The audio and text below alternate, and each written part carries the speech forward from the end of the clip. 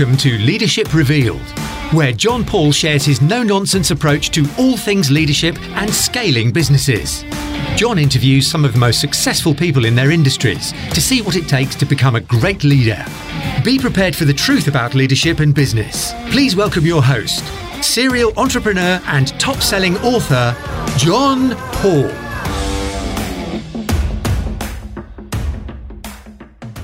Hi everyone, and welcome to another edition of Leadership Revealed. And I'm absolutely thrilled to invite Joel Levy with me. Now, just a brief introduction. Joel is an author of more than a dozen books on science and history, including Newton's Notebook, Psychology for Busy People, and Why We Do the Things We Do. And he's just written a new one, which we're going to give a real plug and some links in the description below, called Nuclear Accidents Meltdown. So Joel has appeared on national television, numerous local and national radio shows. He's got a BSc in biological sciences and an MA in psychology. And today, amongst other things, we're going to be talking about behaviour in leadership roles and the psychology of building a business. So without further ado, Joel, thank you so much for spending the time and joining us today. Thank you for asking me. No worries. So just for those guys who haven't heard of you, I mean, this is a bit of a shameless plug. I've read one of your books, Why We Do the Things We Do. I've had that for a couple of years now. It's a fantastic book. But for those who don't know you, can you just give us a little bit of an idea how you got started, who you are, what you've wrote, that type of thing? Sure, yeah. So I'm an author and I mainly specialise, as you already discussed, in history and science, and particularly the history of science. And I guess my main thing is to make quite potentially complex issues accessible. And so, you know, my books are all for a general readership. And the one that you're just talking about, Why We Do the Things We Do, is a prime example. It's not very long, you know, and it's separated into short chapters which are present in the form of questions, and then I kind of try and answer them. So it's things like, you know, why do we dream, or what makes us happy, or things like that. And so the idea is to answer those with the benefit of you know, what psychology says, what the science says, throw in a few bits of evidence from studies, and just, you know, so to make the scientific knowledge there accessible. And so that's this book specifically. That's generally true of all my books. Yeah. Mm-hmm. So with the process of writing such a book, especially when it's, you know, it can't just come from your head straight onto a paper, you've got to do all that research. What's the process behind? Does it take a hell of a long time to write something like that? I mean, it's a bit like being a student, you know, and you know, yourself, you know, that you're doing lots of study now as an adult. You know, you have to do, it's a lot like being a student. You go and you do a bunch of research and then you write it up. I mean, it's good to be targeted, which is why having a structure like I was just discussing with the questions is quite good, because it helps to direct the way that you do your research and the way that you then, you know, write down what you need to know. I mean, this book is a bit different. A lot of my books are a bit more narrative, say. So the latest one that you kindly plugged for me, Meltdown, which is about nuclear accidents, is a lot more narrative. This one's more of an overview of a science. But what is a general thread is that I like to try and explain things like basic principles. It sounds a bit boring, and you know, I try and make them interesting. But what particularly I like to try and do, because whenever you start looking at any science or history of science, you get these really interesting nuggets, the kind of thing that, you know, if you had did you know that, you know, thing on Twitter, and you come across those all the time when you start doing research. So I think when you've been writing as long as I have, then you have a bit of a nose for them, a bit like a wild boar looking for truffles, and you try and, you know, drop them in. So there should be a few things in here, for instance. I'm trying to think of some off the top of my head, but you know, just really interesting studies. You know, I'm trying to think of. So, for instance, I was obviously rereading it a bit in preparation for talking to you, and it's just history, classic studies. I was very interested to read about. There was one that shed light on sort of racism, for instance, and this is in 1950s America, where there's a lot of racism in civil society. And they did a study that looked at black and white coal miners in Pennsylvania, and they found that when they were below ground, working in like the heat and the danger and the, dirt and the close confines underground, all those racial distinctions disappeared. and they didn't even notice them. And as soon as they came back above ground, those kind of social strictures reasserted themselves, and they started to show quite, racially biased behavior. And it's just, little nuggets like that. That's a fascinating little study, which I'd never heard of until I was sort of researching this book or something. So I've got to try and drop things in like that. Yeah, that's fascinating. I mean, the world of psychology is a complex subject. So the fact that you're trying to simplify it can help us in all manners. And I suppose in business, understanding other people and the psychology around it can really, really help us improve our business. Yeah, I mean, there's, and that works on several levels. On the most basic level, it's helpful to know perhaps about inbuilt cognitive biases that we all have, which might, cause us, which might mislead us, or I'm sure that you must have seen a lot of evidence of people making mistakes or maybe errors of judgment or rushing into judgment, things like that. Hopefully, if you're a bit aware of some of those biases, you might be better able to guard against, for instance, making mistakes, just as an example. But there's different levels as well. At a higher level, the more that you are able to understand your own emotions and thoughts, then the better able you are to regulate them, and the more effective you're going to be just as a person, but I'm sure in business as well. And I'm sure there's lots of quite specific ways that, for instance, that if you're happier, for instance, you'll be more productive, just as a very general rule. And so, psychology has a lot to tell us about happiness, especially nowadays. It's quite a hot topic in psychology, and I believe that you know this better than anyone, because I understand you're studying it in particular. That this sort of idea about emotional intelligence and what they call optimal psychology or positive psychology, a real buzzword in psychology at the moment, because traditionally psychology wasn't very focused on.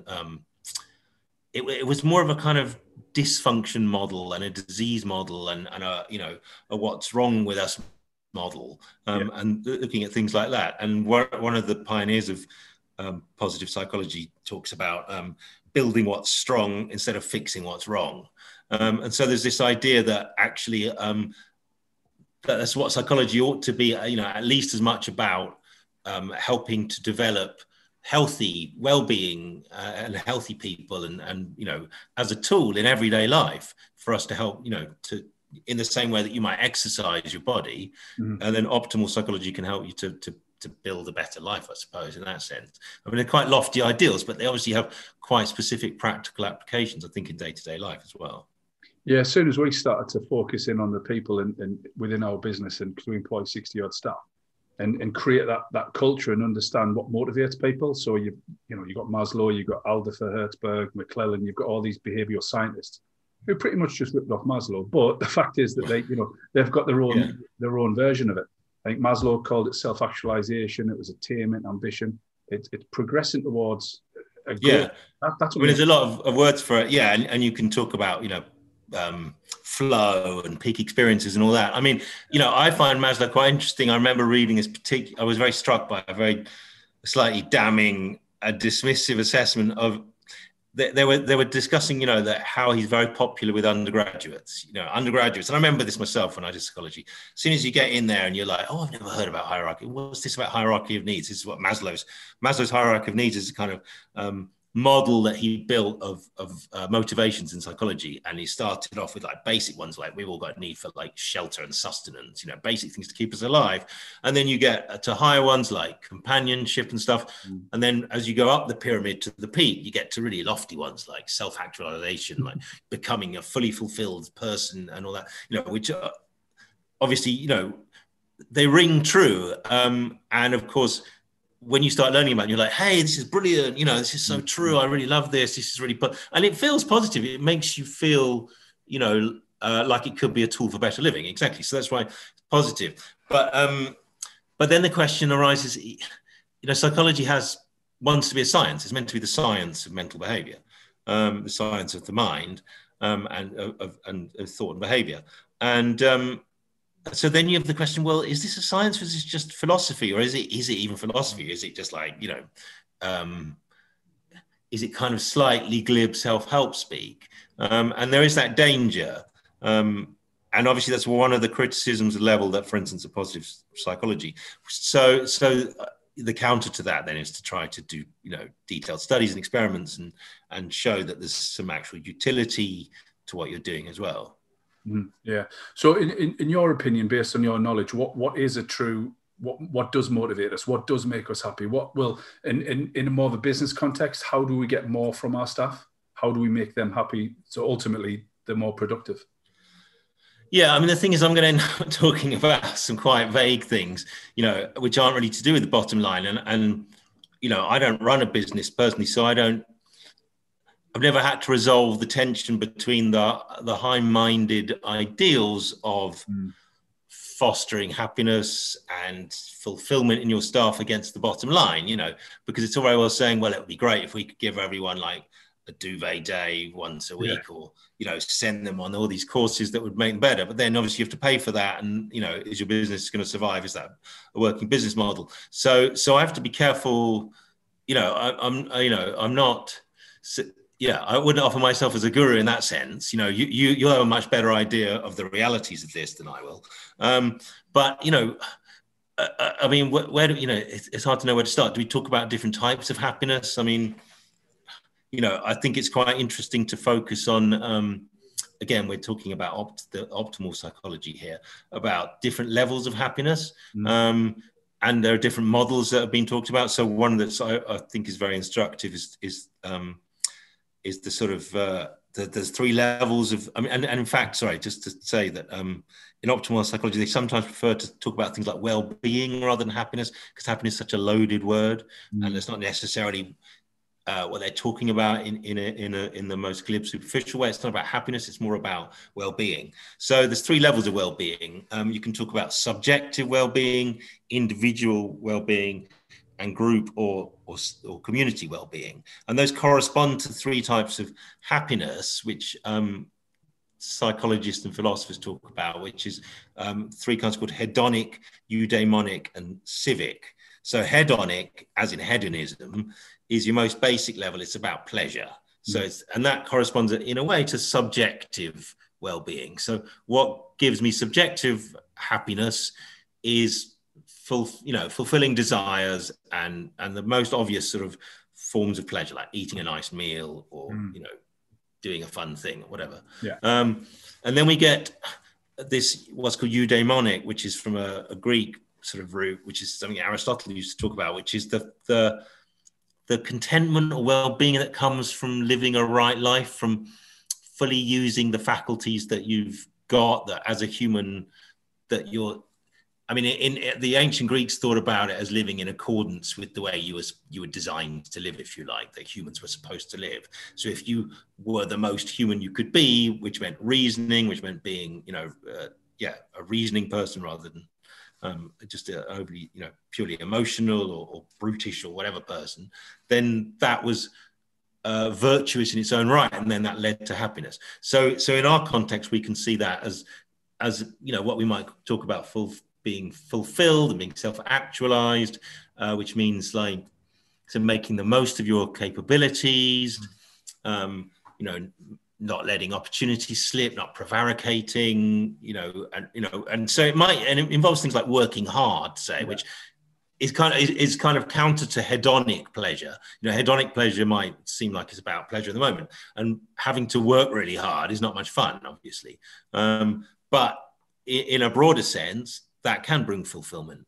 And then the highest level is what kind of civic or community sort of well-being. And then that's things about giving back to the community and being engaged with your community, and so being a good citizen. And a lot of that's about altruism and things like that, which again, they might have a cost to you as a person. So, I'm sure it's not much fun to go out and whatever, I don't know, for instance, knock on doors for a political party. Okay, to go out canvassing, it's probably not much fun. But if you're engaged like that, then that's ultimately more fulfilling to you as a person. So, I mean, the question is, what does that mean in the business world, in your company, for instance? Well, I mean, I don't know. Does your company do charity work? Does it do outreach? Does it do pro bono work? Does it do things like that? Maybe. Or maybe if, for instance, you did work that was to do with community housing or low income housing, or things like that, you can see that while they have a cost, they might, in the bigger picture, they'll have benefits. They'll have benefits for the company as a kind of cohesive whole, its sense of community, its sense of identity, and for the individuals in the company, because they feel like they're contributing something and they're engaged in something meaningful. So it's pretty much quite a complex subject, really. It's not just a case of I've got to work with a smile on my face. It's the actual actions that allow me to. Exactly. And the trouble is, a lot of it is about doing the work, isn't it? About hard work. There's no simple answers. And I know and a lot of this thing, and the thing is, somebody listening to this might think, well, he's just stating the obvious, or he's just coming out with it's good to do good things, or it's nice to be nice, or, and a lot of psychology is like that. A lot of it's like, well, yeah, that's common sense, isn't it? But quite often it's about stating them. A lot of these things are unsaid or unarticulated. Yeah, no, I totally agree with that. One thing you touched on earlier on was the common biases. I love talking about biases. It happens all the time in our industry and business, where Dunning-Kruger, the endowment effect, all those types of things. Your opinion on it? If you can understand it, then you can overcome it a lot easier, and it'll make you better. Yeah. Like how does making judgments work? How does that part of psychology work? And one of the theories that psychology started off with was this model of humans as little scientists. As everyone's working as a scientist in the way that they do these things. So they're all taking in data and they're making judgments, and they're doing it all like rationally, without emotion, and they're considering all the variables in the same way that we imagine that an AI would. Although I was just saying that actually that's a whole different topic about AIs, because it turns out that AIs are not, the popular picture of them. AIs only have all the biases that we've programmed into them. So they're not actually, quite as fantastic as we imagine them to be. But that's a whole different topic. Anyway, so, but that was never a very realistic picture of human nature. Like, we're not all little scientists, are we? It doesn't work like that. And in fact, a more powerful model, if you like, that arose was something called the cognitive miser hypothesis, which sounds great. And it's the idea that we have to be cognitive misers, in the sense that we have to husband our mental resources, because we haven't got the energy, the mental bandwidth, or even the time to do these complicated calculations and fine judgments. We have to make quick judgments on scanty information in real time. And obviously in our evolutionary past, that would have been a matter of survival. Is that bush rustling because it's the wind, or because there's a tiger in there about to jump on me? You have to make a snap judgment. And so in order to help our brains do this, we developed a number of sort of cognitive shortcuts that psychologists call heuristics, which is a kind of fancy word for rules of thumb. And so we're all equipped with these heuristics to help us be sort of agile and adaptive and fast decision makers. And there's a famous book, Thinking Fast and Slow, I think, which is all about this. Yeah. So we're all equipped with that, and they're very powerful tools in our cognitive armory, if you like. They make us as successful as we are, but they also mean that we all have these inbuilt vulnerabilities, because we have to have these heuristics to function, these rules of thumb, but that means obviously that we're then vulnerable to making like snap judgments, or to sort of unconsciously weighting or privileging some certain information. And that shows up in some really unexpected ways. Like there was this hilarious study that they did on names. It turns out that some names are just more trustworthy than others. And so the study that I quote in the book was done quite a long time ago, so it's a bit out of date, but it was interesting. I think they found that something like David is very trustworthy, but Edna is perceived as unattractive, or things like that. And so and obviously it's a bit rough if you're in business, you can't change your name, can you? And it might be that, I don't know, there could be, if you did a study, you might find that, I don't know, that Nigels are less successful than Johns, for instance. I don't know. Yeah.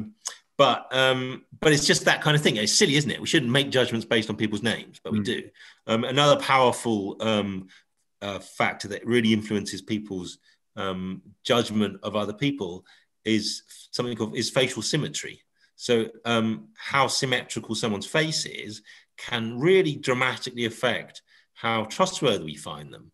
And what's extraordinary about this is how quickly that judgment is made. So as within, I think it was, what's the figure? I wrote it down to here, 38 milliseconds, right? Which is hard to, to explain, like as a meaningful gap of time, just, in ordinary life. It's a very short period of time. It's probably faster than you can blink.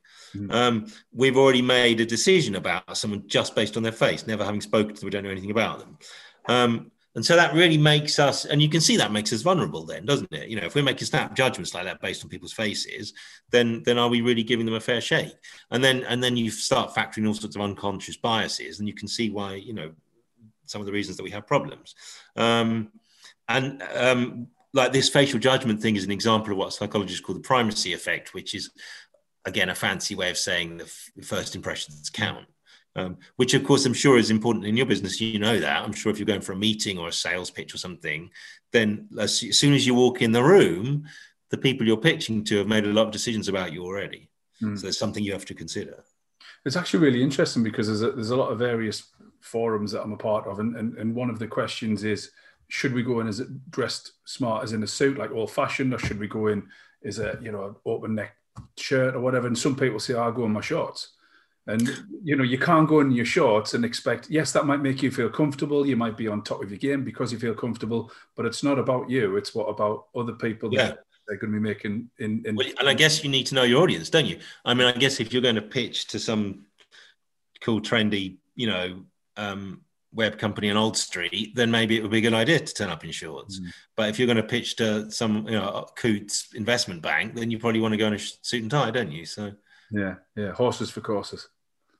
Yeah, and we touched on emotional intelligence, and I know before we started the recording, I've got a big fascination with it, and emotional intelligence. And can you just give us a little bit more of an understanding about what it is, so some people might not have heard about it or don't know much about it, and how that can interact in our daily lives? Yeah, so I mean, intelligence obviously is quite a traditional and important focus of psychology, and there was always a lot of debate about what is intelligence? How can you measure it? Most people have heard of IQ, which stands for intelligence quotient, where the idea is that you give someone a battery of tests, quite often on quite abstract things like, spatial rotation, like imagining what a shape would look like if it was rotated slightly and things like that. And the idea then is you're measuring people's cognitive skills and you compare it against a sample of other people of similar age, for instance, and then you try and work out, you calculate how close to the average they are, if they're above average, and you work out their IQ.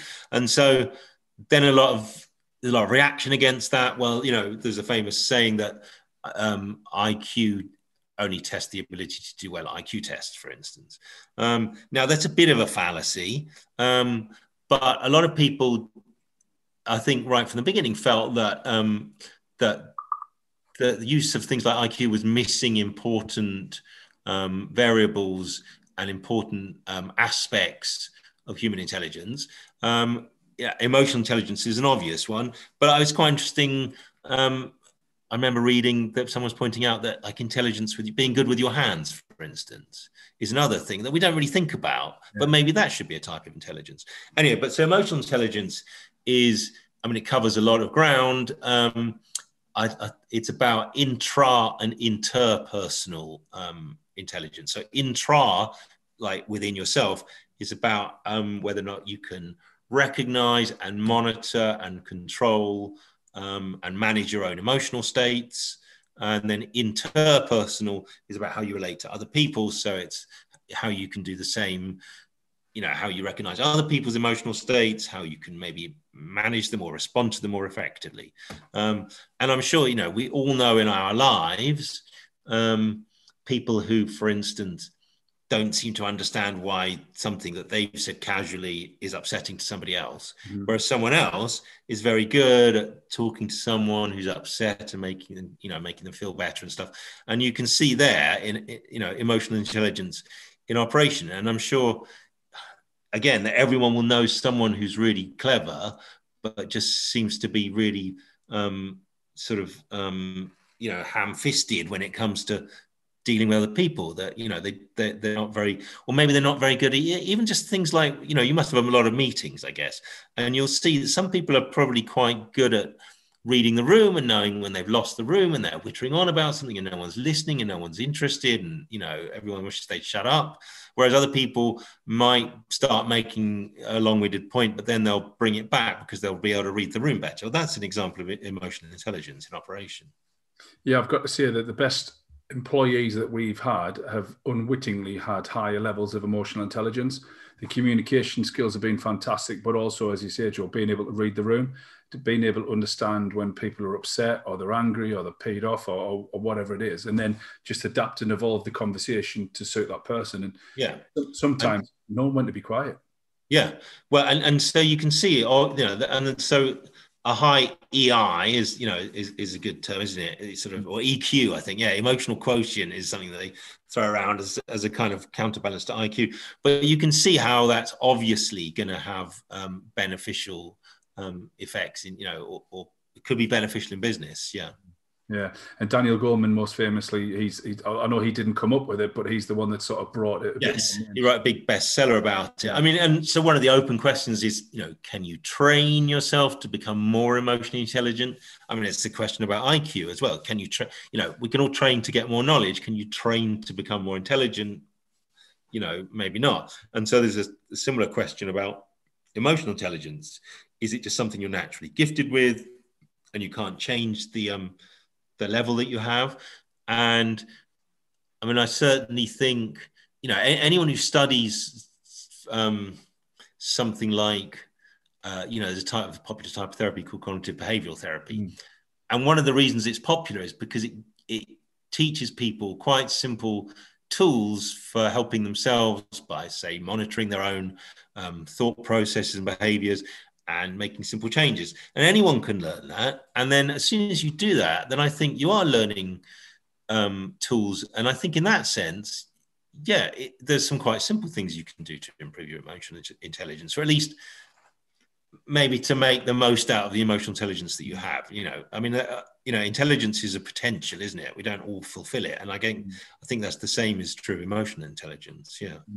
I could definitely speak from first hand that, you know, being in business about 11, 12 years now, and when I first started, I was very ham-fisted, to use your word, bull in a china shop.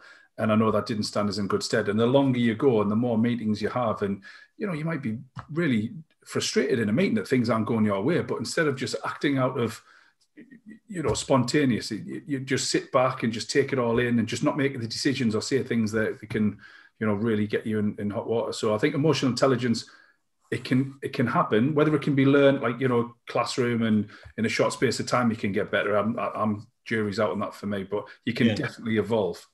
But see, I mean, it's interesting what you just said, though, touches on another difficult area of, you know, which relates to this about psychology and business, which is this idea. You know, I have a thing in my book about, you know, there's a chapter called "Do Nice Guys Finish Last," and it talks about this idea about, you know, to what extent do certain traits, which maybe are not very positive traits, actually stand you in better stead in business. And one of the most striking things is this study that that showed that there's a personality trait called agreeableness, where you know, people who are at one end of that dimension are very agreeable. As you know, you might say they're highly emotionally intelligent.